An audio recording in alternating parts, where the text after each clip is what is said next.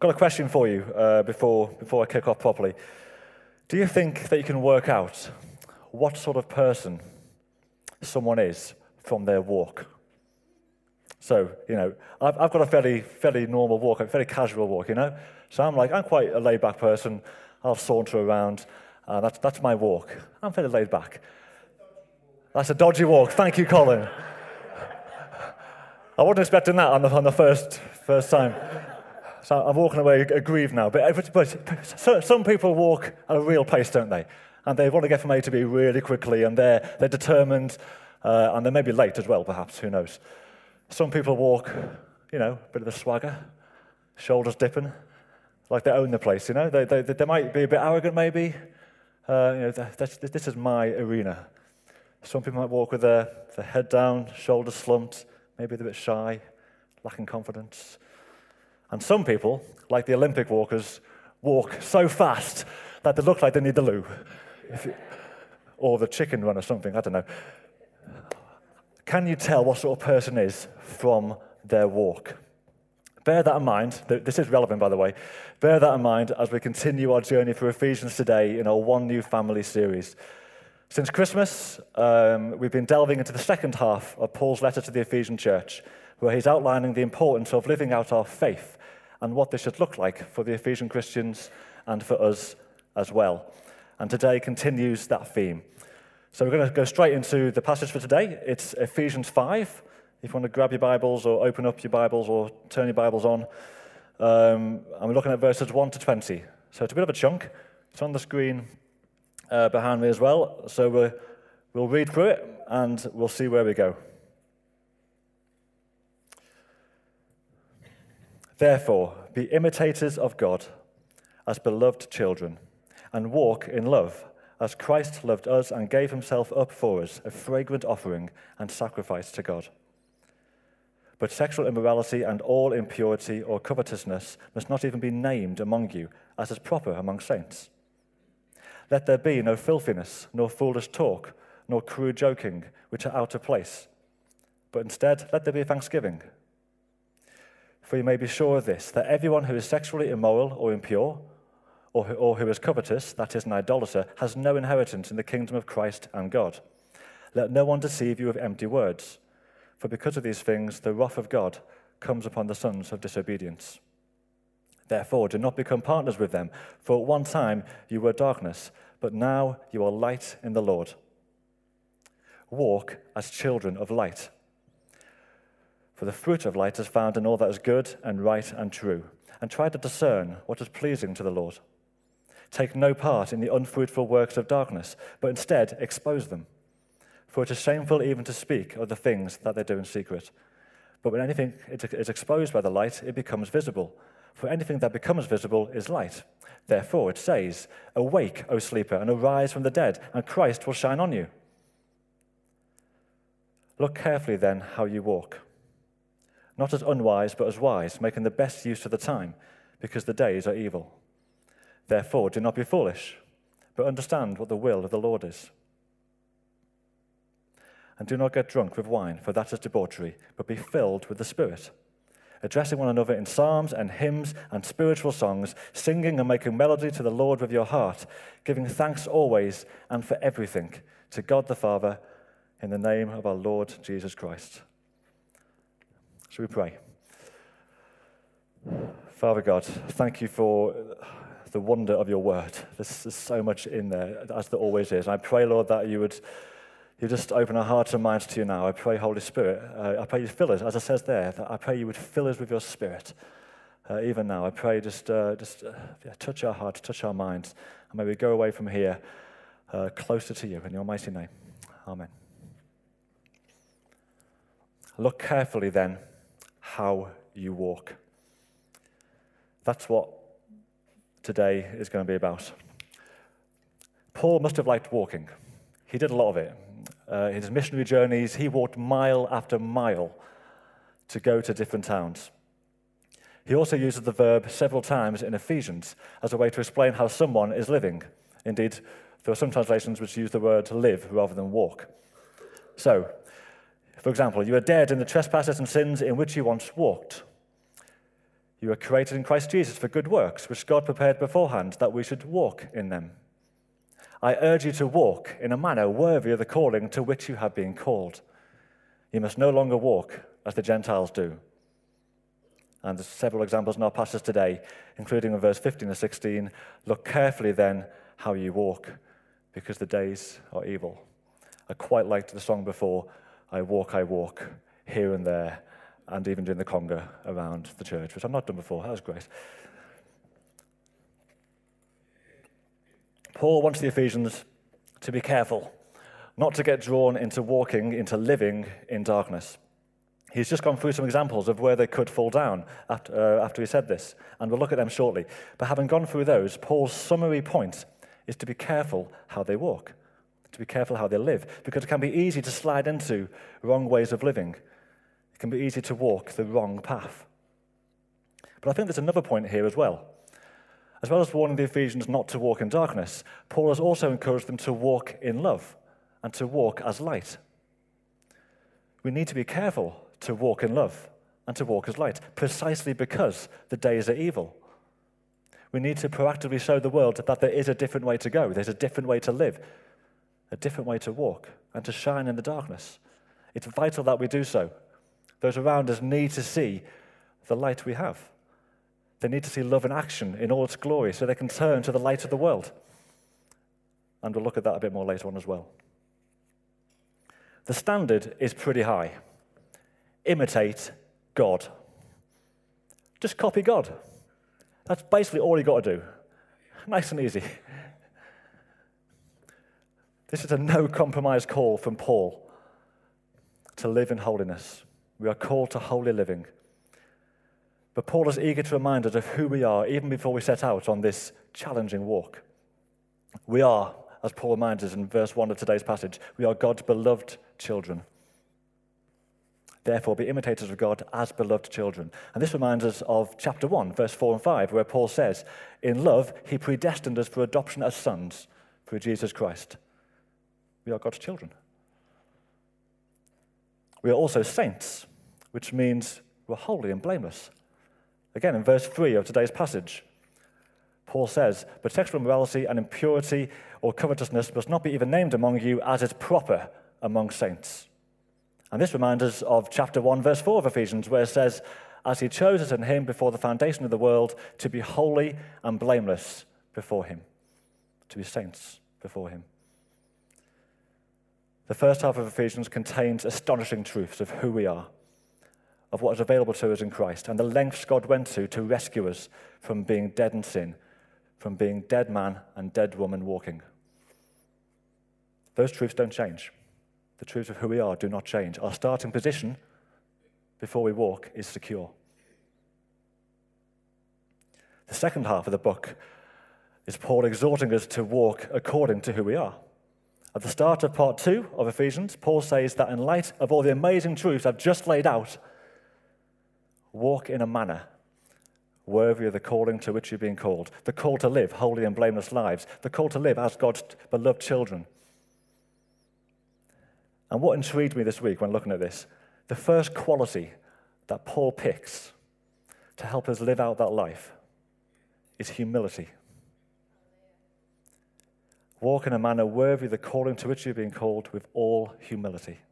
He could have chosen any number of qualities as the first one to help us walk a holy life. He could have chosen courage, boldness, perseverance, all great qualities, all qualities that we need. But he chose humility as the first one, the opposite of pride, the opposite of the source of so much sin, the original sin, every sin perhaps. And I think that's important, and it's relevant to what we'll look at today. It's challenged me this week. So with all that in mind, let's look at how Paul encourages us how to walk carefully. So number 1, I've got 3 points, I think. Look carefully how you walk. Don't push boundaries. So in verse 3 and 4 today, Paul lists several areas that he is concerned about. Just some definitions for you. Sexual immorality basically covers all sexual sin.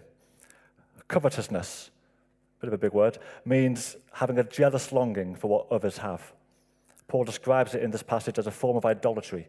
Essentially, it's greed. I don't think Paul here is highlighting the in-your-face, obvious, live existing issues with sex, impurity, or greed among the Ephesians, or indeed how they talk. This is not the same level of sin that Paul describes in Ephesians 2, where he describes how they used to walk through life, dead in their sin. So, for example, in chapter 2, verse 3, there you go, where he describes that the Ephesians used to carry out the desires of the body and the mind, doing whatever they wanted, no matter what the consequences. And indeed, Paul says in the same verse, this is how we all once lived, in the passions of our flesh, before they knew Jesus. I think in this passage today, Paul is concerned that there might be an undercurrent of this sort of stuff affecting the Ephesians, that some might be pushing the boundaries with these types of sin. He's concerned that they might be lured back into that way of thinking, and who knows, eventually, maybe that way of living. Paul's keen that any suggestion of this way of living should be stamped out. Any flirtation with them should be avoided. They should not even be named. They must not even be spoken about. If you've got the NIV version of the Bible translation, in verse 3 it says, there must not even be a hint. There must not even be a hint of sexual immorality, even a hint of greed. The things that Paul outlines, sex, greed, and how we talk, are things which dominate our world today, even 2,000 years later. We get bombarded by empty words, as Paul calls them in verse 6, that say it doesn't really matter how you live. It doesn't really matter. As long as it's good for you, as long as it feels good to you and no one gets hurt, it's fine. Go for it. It can be easy to get drawn into looking at men or women in a lustful way, into being obsessed with getting the latest technological fad. I don't do that because I don't do technology, but into using language, whether that's talking, email, social media, that tears down, that offends, that gossips. You know those occasions when you're in a conversation, or if you're listening into one, and something pops into your head that you think, oh, if I say this now, it might cause offense, it might be rude, it might be controversial, but it would be funny. And if you've got a choice at that point as to whether you say what's come into your head. If you don't get this, that's fair. I get this quite a lot. I like to sound funny sometimes. It doesn't always work, but occasionally I'll come out with a witty comment which I laugh at and nobody else does. But sometimes the thought comes into my head, and I know that it's close to the line. It's close to the line. And there's one occasion where it stands out to me. This is a number of years ago now when I was at work, and the office was full, and there was a conversation going on, and someone asked me a question about a colleague, and a thought popped into my head. The colleague was there, and I thought, oh, this will get a laugh. And I had a choice at that moment to say it or not say it, and I said it. And then you know that feeling when you say something, you think, oh, I wish I hadn't said that. And I said it, and I got the laugh. But I hurt someone. And I'd felt awful afterwards. I apologized to her, and she was very gracious. But once it's out there, you can't claw it back. And for a long time afterwards, people referred back to my really funny joke. But I offended someone. I hurt someone. I've become better, I think, over the years at holding my tongue, although I still occasionally slip out. Just ask Heather examples of that when I say things I probably shouldn't. The more we push boundaries, though, the more we get entangled. And it may result, ultimately, in us not caring. We may become indifferent to the boundaries we're pushing. We may not even see it as a problem. Or it might be that you're so used to living this way, you're so used to having stuff get to you, or the boundaries that you're pushing, that's part of your normal life, it's part of who you are, and that's just how it is. We can all walk through our Christian life like this, pushing boundaries and putting up with little areas of darkness.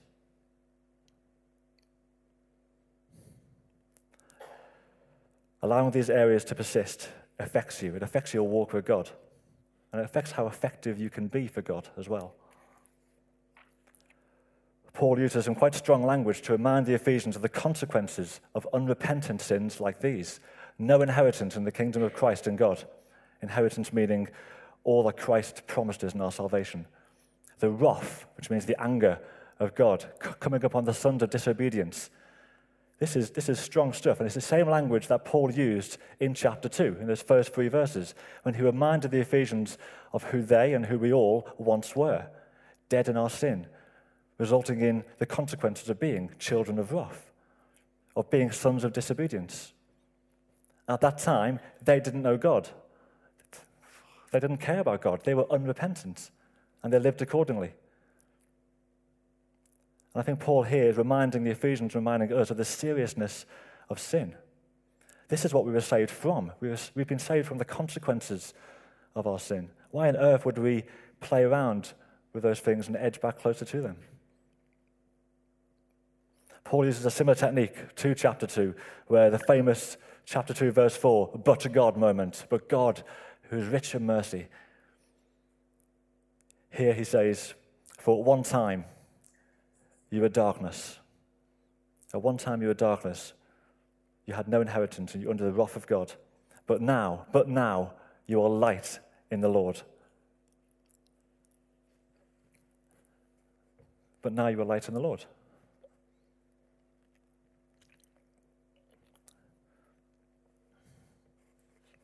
Take a moment to consider what is holding you back in your walk with God. Where have you pushed boundaries and allowed a bit of darkness to remain? Maybe you've justified yourself, maybe justified your way of thinking, saying it doesn't really matter, I'll deal with it another time. Expose them, bring them into the light. Come before God and be brutally honest before Him. He knows it anyway. Bring it before someone you trust. Being transparent and accountable before someone is a good thing. It's blooming hard to be accountable to someone. It really is. But I tell you what, it works. It's a good thing. It's worth saying at this point that how you walk is not all about you. Walking in love and walking as light is not primarily to benefit you. Sure, the more that we do walk in love and do walk in light, the more we imitate God, the deeper we get in our relationship with Him, the more we discover about God, the stronger we become, and the more we enjoy God. But walking in love and light is about extending God's kingdom. It's about giving of ourselves and living for others. That's the primary reason to walk in love and to walk as light. So the second walk. Look carefully how you walk in love. In case that sounds a bit abstract, Paul helps us out. He says in verse 2, walk in love as Christ loved us and gave Himself up for us, a fragrant offering and sacrifice to God. Now, in case you've forgotten, Thursday this week is Valentine's Day. I hadn't forgotten, but I might need to go to the shops afterwards. It's a day when love is celebrated, a day when it costs double to buy flowers and chocolates. I might buy some the week after.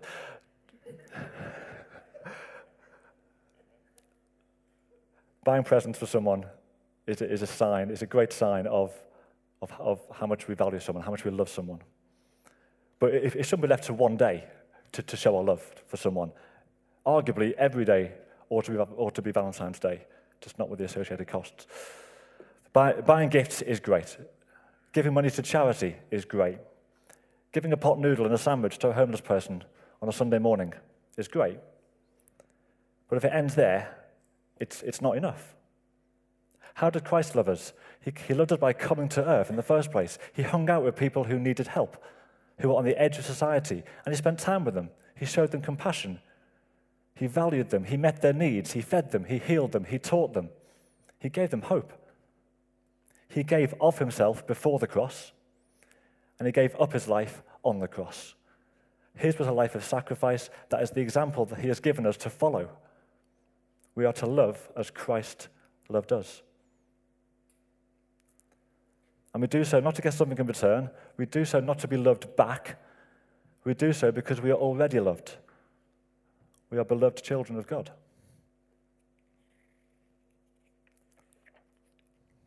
Our last walk is to walk as light.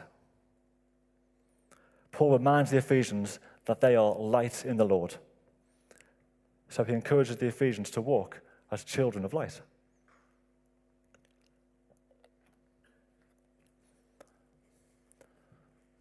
The source of this light is, of course, Jesus, who said in John 8, verse 12, "I am the light of the world. Whoever follows me will not walk in darkness, but will have the light of life." If we follow Jesus, we will not walk in darkness. We'll have the light of life. Jesus also said in Matthew 5, verses 14 to 16, "You are the light of the world." Do you know, I genuinely hadn't put the two together until this week. Everyone knows that Jesus said, "I'm the light of the world," but I hadn't twigged that he says that of you and me as well. You are the light of the world. Let your light shine before others, so that they may see your good works. The good works that Ephesians 2:10 says that God has prepared in advance beforehand for us to do. They may see your good works and give glory to your Father who is in heaven. You are the light of the world. You are the light of Bedford. You're the light of your neighborhood. You're the light of your school, your college, your workplace, your local Tesco, or other supermarket that you go to. That's an astonishing truth and a massive responsibility. This is why Paul is so eager that the Ephesians and that we deal with any hint of sin that remains, anything that will dull the light within us.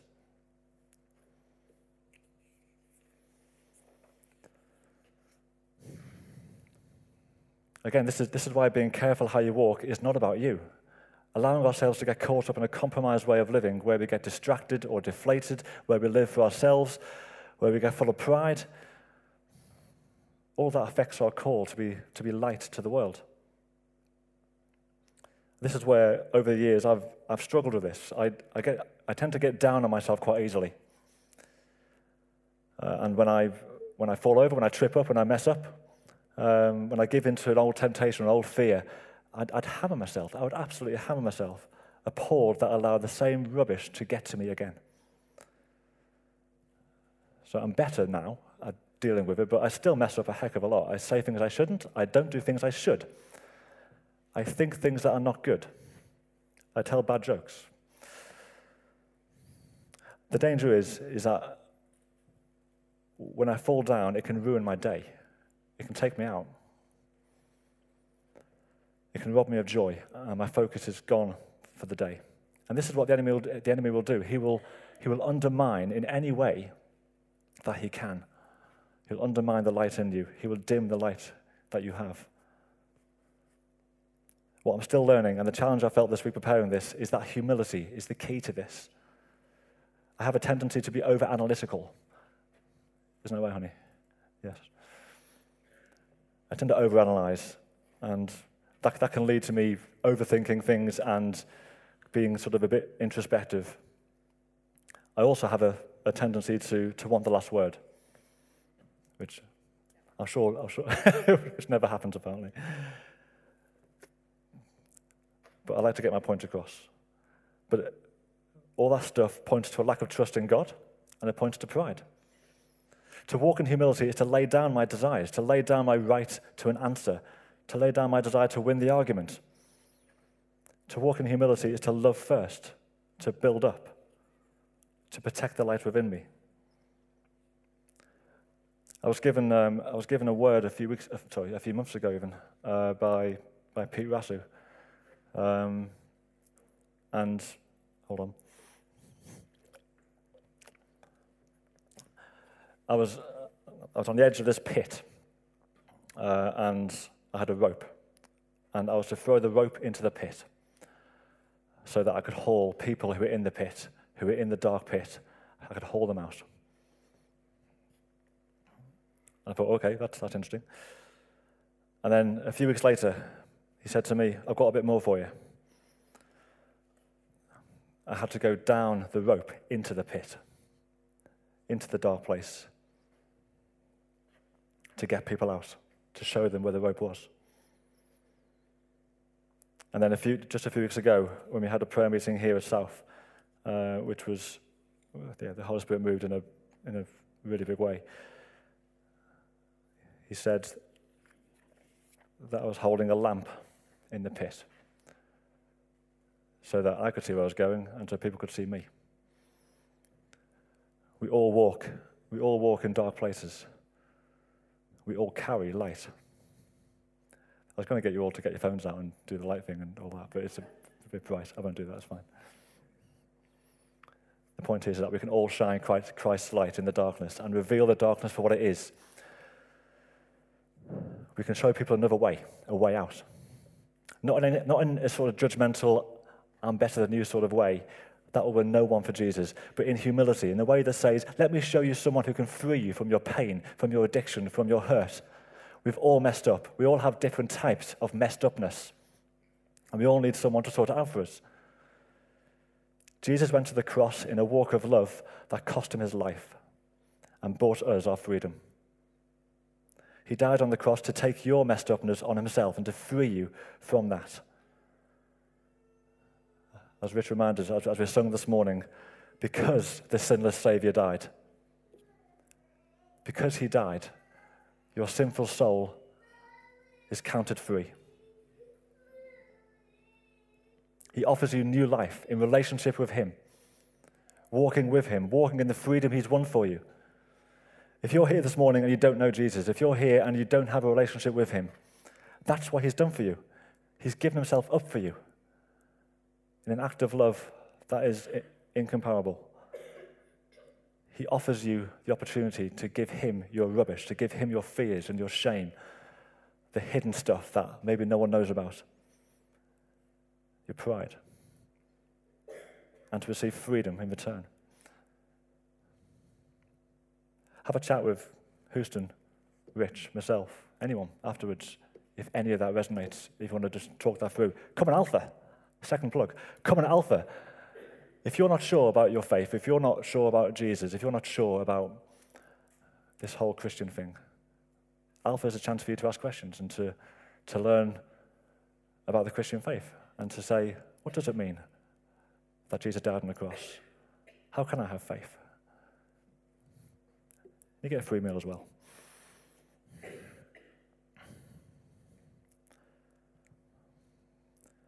We carry light into dark places. And the thing is, and what's challenging me and us at the moment is, it's time to go. It's time to walk. It's time to get off my chair and to go. And that's an invitation and a challenge for all of us. Revival can only happen if we walk in love and walk as light, and do so with humility. At the start, I asked the question, can you tell what sort of person someone is by the way they walk? Despite my dodgy walk. Despite my dodgy walk. Can people tell that you're walking in love? Can people tell that you have the light of Christ within you?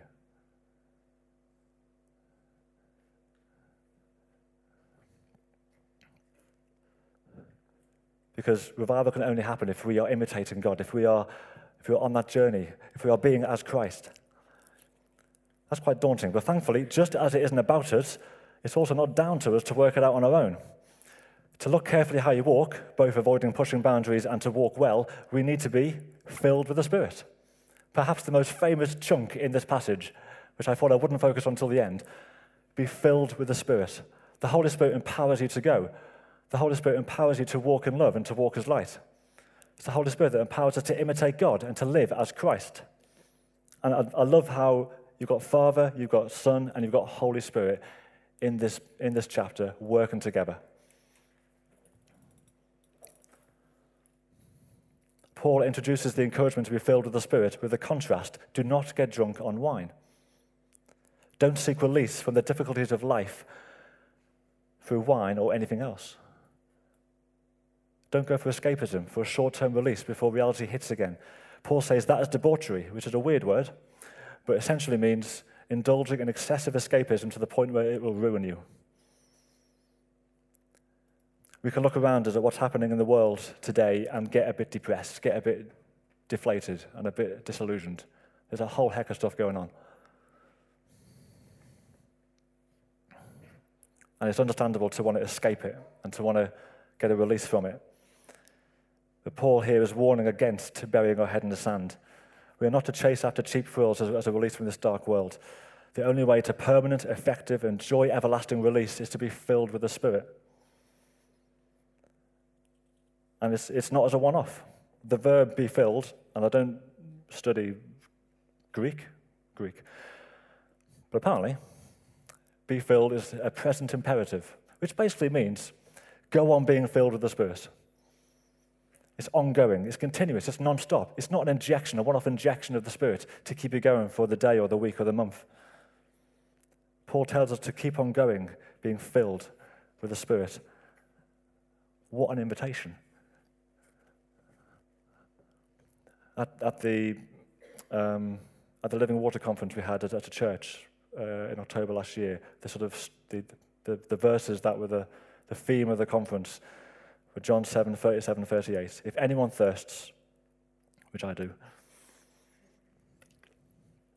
let him come to me and drink. Whoever believes in me, as the scripture has said, out of his heart will flow rivers of living water. If you're thirsty, don't drink from the world. Don't get drunk on the promises of the world which cannot deliver and end up in disillusionment at best and ruined lives at worst. If you're thirsty, come to Jesus. Drink and be filled. Not just a little, not just, a quarter of the way down, not halfway, not just to where you think you're filled up, but to the point where rivers of living water flow out of you. You're not encouraged to be filled as a pond where there's no outflow. You're encouraged to be filled continuously to generate a flow of the Spirit through you, which overflows into the world around you.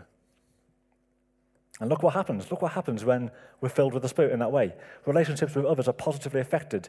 Imagine greeting one another on a Sunday morning with psalms and hymns and spiritual songs. Maybe one Sunday we should have that. You can't talk. When you greet each other, you have to bring a psalm, or you have to sing a song, or you have to do that sort of thing. It's a beautiful image of being welcoming. What a welcoming way that is. And the contrast to the foolish, filthy talk and crude joking from earlier could not be starker. Your relationship with God grows and gets deeper and deeper as you sing and make melody to him. Sing praise, sing praise. Spontaneous rejoicing to our God. What a beautiful overflow that is. You're thankful to God for all things, in all situations, recognizing his provision, his generosity, and his sovereignty, whether you're going through good times or bad times. Again, what an antidote to the self-centered talk, greed, and desires that Paul was concerned about earlier in this chapter. Being filled with the Spirit enables you to go after God in a way that says, I'm going to imitate him. I will walk in love. I will walk as light. And this takes courage to go again and again and again, and not to be taken out, not to be deflated or dismayed when you trip and fall. When you walk, you will trip. If you're sat down, you can't trip, but you get nowhere. When you walk, you will trip and fall over. Get up and go again. And simply by virtue of not going along with the world, by refusing to compromise the way you walk, you are being pioneering. You're showing a different way to those around you. You see how I slid in the cultures of the church there? It's quite nice. Being filled with the Spirit is not for you. It's not to keep to yourself.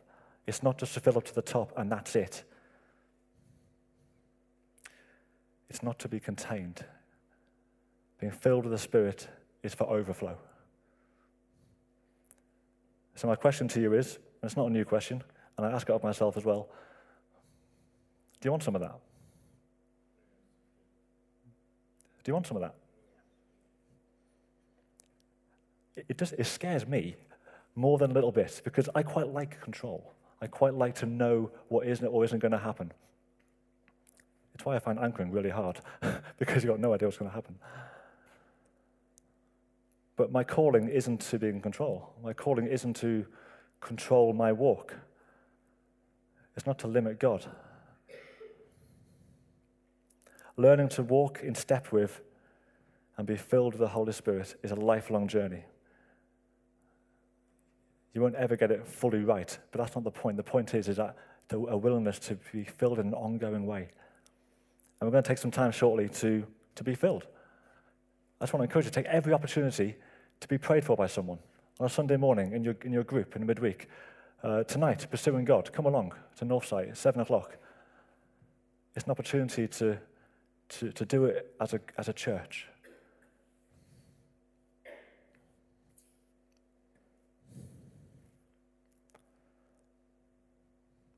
Come and stand, if you're able to, please.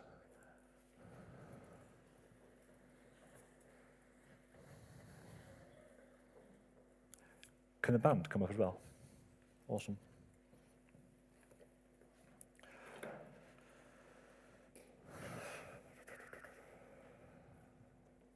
Okay, so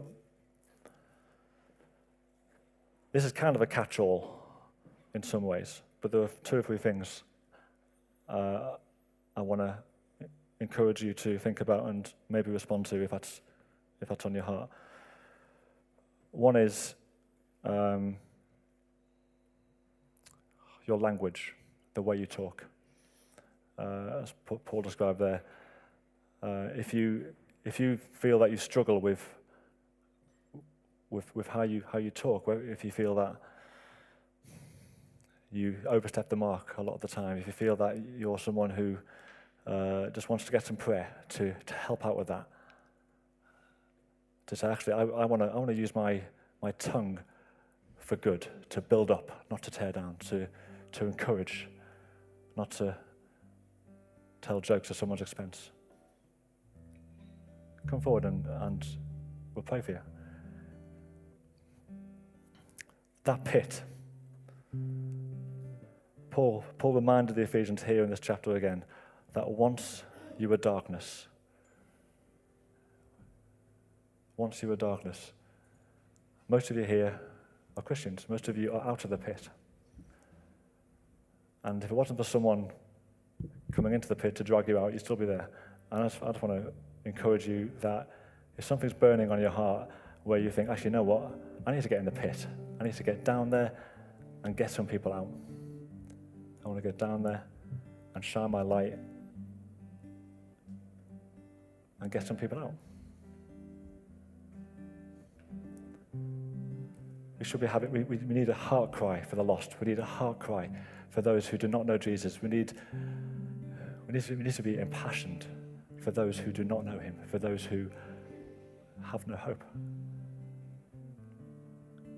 If that's on your heart, just come forward and receive. And lastly, and this is the ultimate catch-all perhaps, come forward just to receive prayer, to be filled with the Spirit. Just to receive prayer. Come and be filled. So I'm going to be first in the queue. I'm going to step down now, and we've got a prayer team, and so if someone can pray for me, that'd be great. I'm going to get down here, and because I want to take the opportunity, I want to take every opportunity to be filled and to have someone pray for me so that I can get my mind into a mindset of, actually, I can do this all the time. I want to be blessed by others. I want to be a blessing to others. Come down. I'm going to sign off now.